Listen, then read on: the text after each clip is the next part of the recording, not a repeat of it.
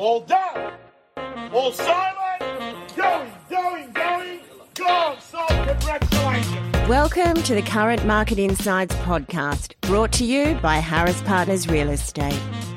Each episode, we chat with real estate author and industry leader Peter O'Malley to discuss the current property market conditions and provide insights to assist you on your property journey. Hello and welcome to another edition of Current Market Insights. I'm your host, Kieran O'Brien, and this week with me is the principal of Harris Partners Real Estate, Mr. Peter O'Malley. Peter, how are you? Oh, really well, Kieran. Great to see you. Great to see you, Peter. I was reading an article today, Peter, in Bloomberg that was talking about financial markets in the US, and it was talking about whether or not it's too early to start predicting what's going to happen in the markets over there in 2024. And I thought, given your love of predictions in property, it might be a good idea to sit down today and just get the same kind of sense from you. Is it too early to start predicting 2024 in property? I don't think it's too early to predict 2024, Kieran. Whether one is right or not remains to be seen. Well, I know that in all of our chats, Peter, you tend to be right more often than not. So I'd be very keen to get your thoughts on, what you think is likely to happen, what the market is kind of saying in this area, and whether or not you think, the RBA's decisions and the bank's decisions are in step with what really is happening in the market. Look, I think the fuel price and rents will continue to put pressure on inflation, which will continue to put upward pressure on interest rates. Upward pressure on interest rates is not good for the property market.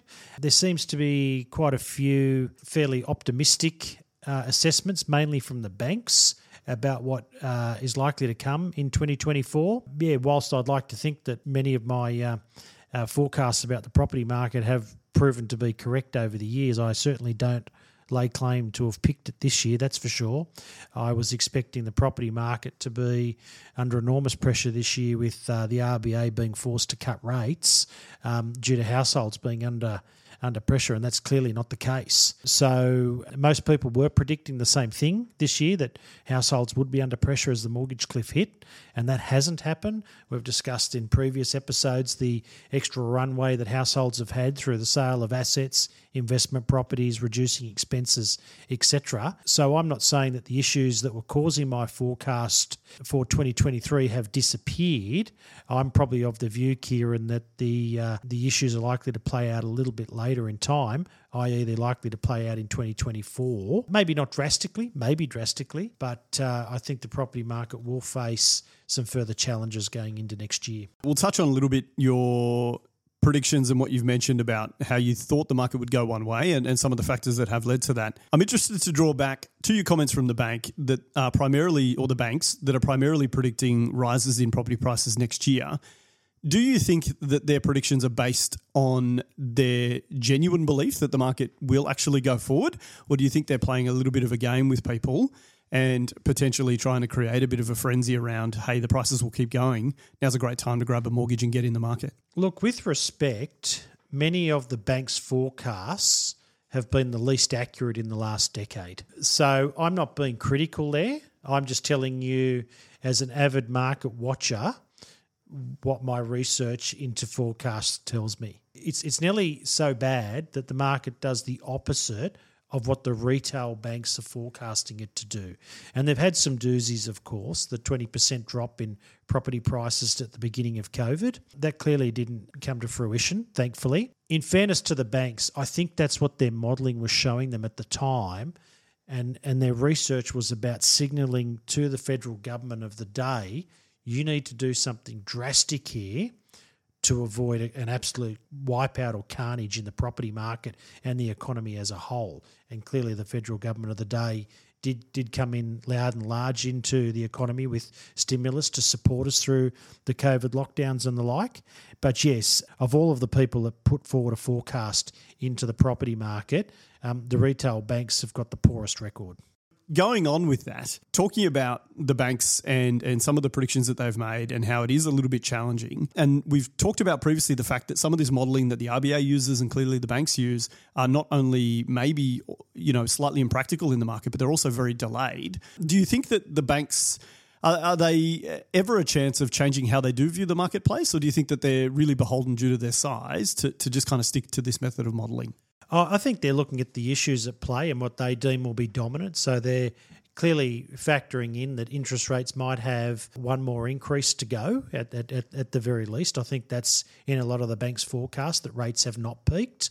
But conversely, they think wages will continue to rise, migration will continue to put pressure on housing, there's not enough supply going to market. So the property market and what dictates the outcome of the property market is always fascinating, and it's never straightforward. There's always conflicting elements that are pulling the market one way or the other. But when you put all of the major issues together at the moment, I think the retail banks are coming out at somewhere between 3 and 6% collectively at the moment for 2024. That's not an outlandish forecast by anyone's stretch of the imagination. It's certainly not predicting a 10% rise as I saw a few months ago, even though we have had a 12% rise in Sydney this year that very few, if anyone, predicted it to be as strong as it has been in 2023. So I think the banks are well researched in with their modelling and what they've put forward for 2024. It just remains to be seen if it unfolds that way.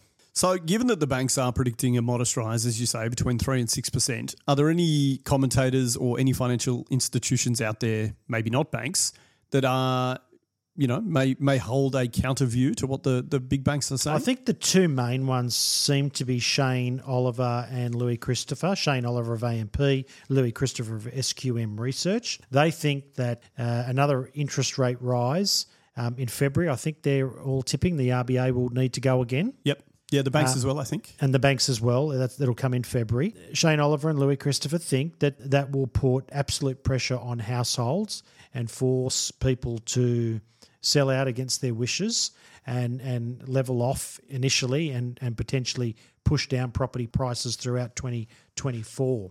Really interesting to note today that SQM Research highlighted that both the Sydney and Melbourne property markets recorded a sub 50% auction clearance rate for last weekend for the first time in 12 months, that both cities were sub 50%. So that means more people have failed going to the auction market last week than have succeeded, of course.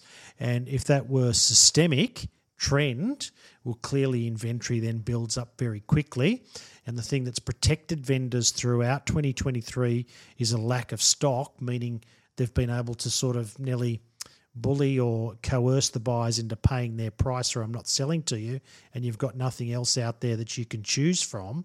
That advantage that vendors have enjoyed right through this year will begin to disappear.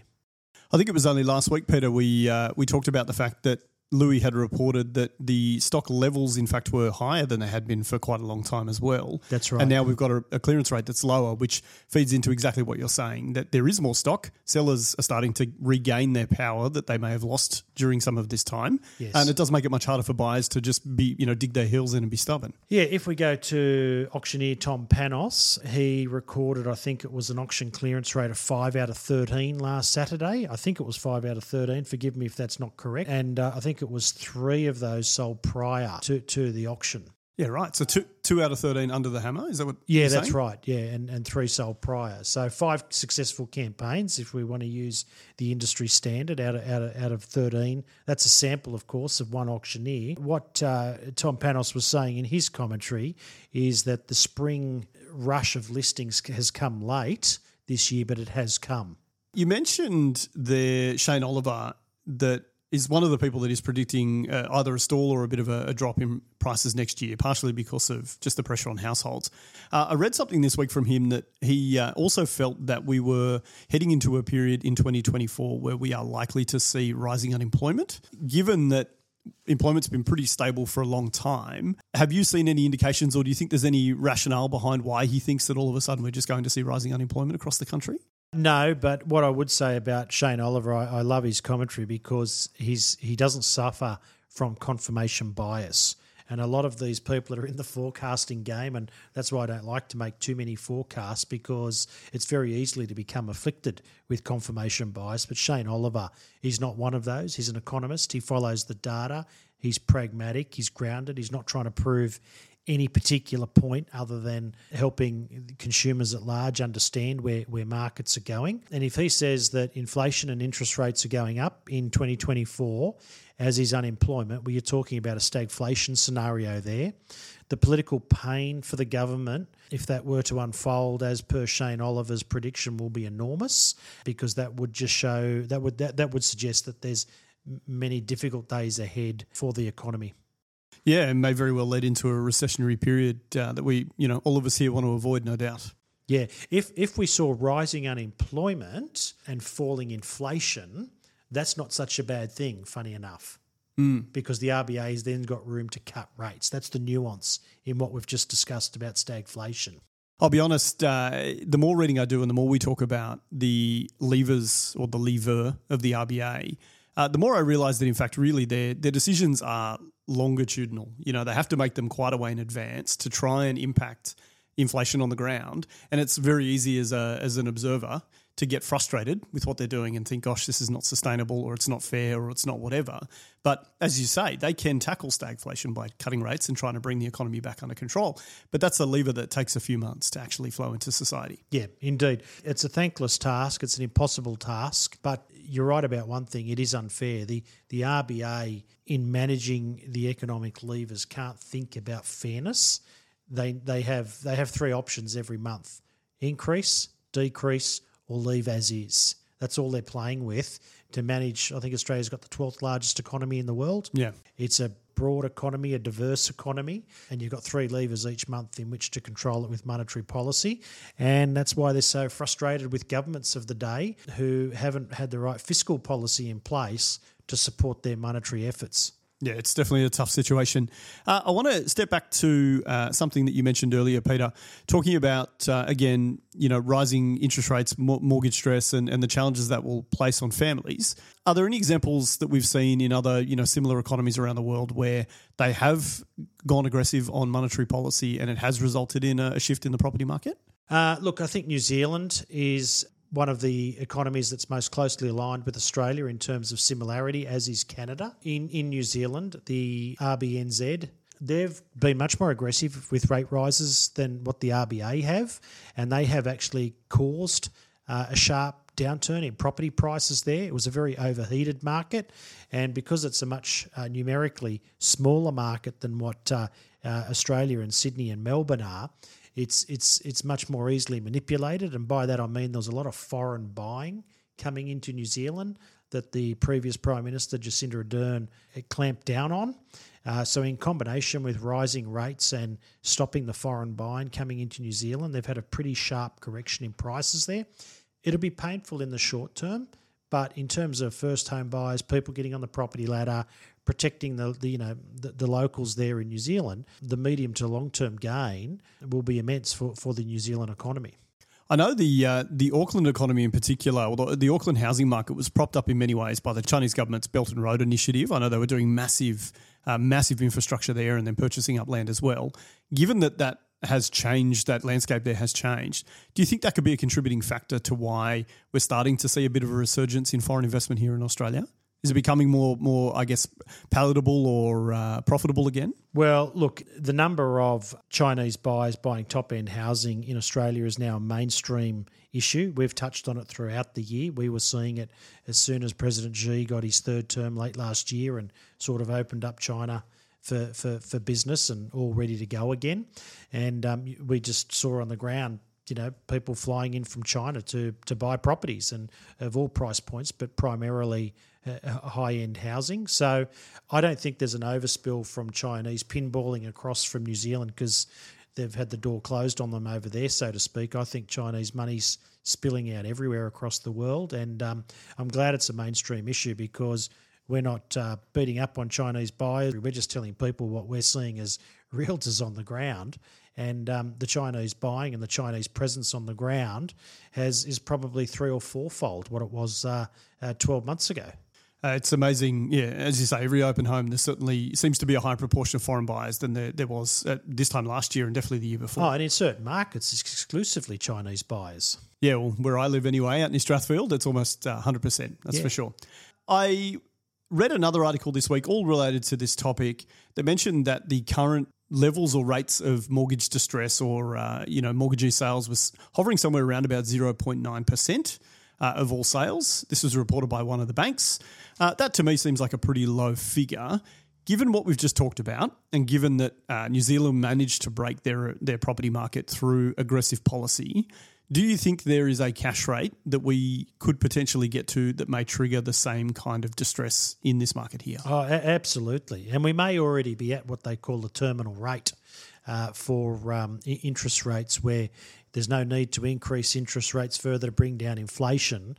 The current rate that it's at is bringing the inflation down by itself, which is why so many economists were up in arms about the rate rise last week. It's great to hear that mortgage distress is low, but we must keep in mind that there is tens of thousands of people that need to come off their COVID-era home loan onto current market rate and refinance. Combine that with the point that we made last week, is being able to pay an elevated mortgage rate for 3 months, for 6 months, even for 12 months is one thing.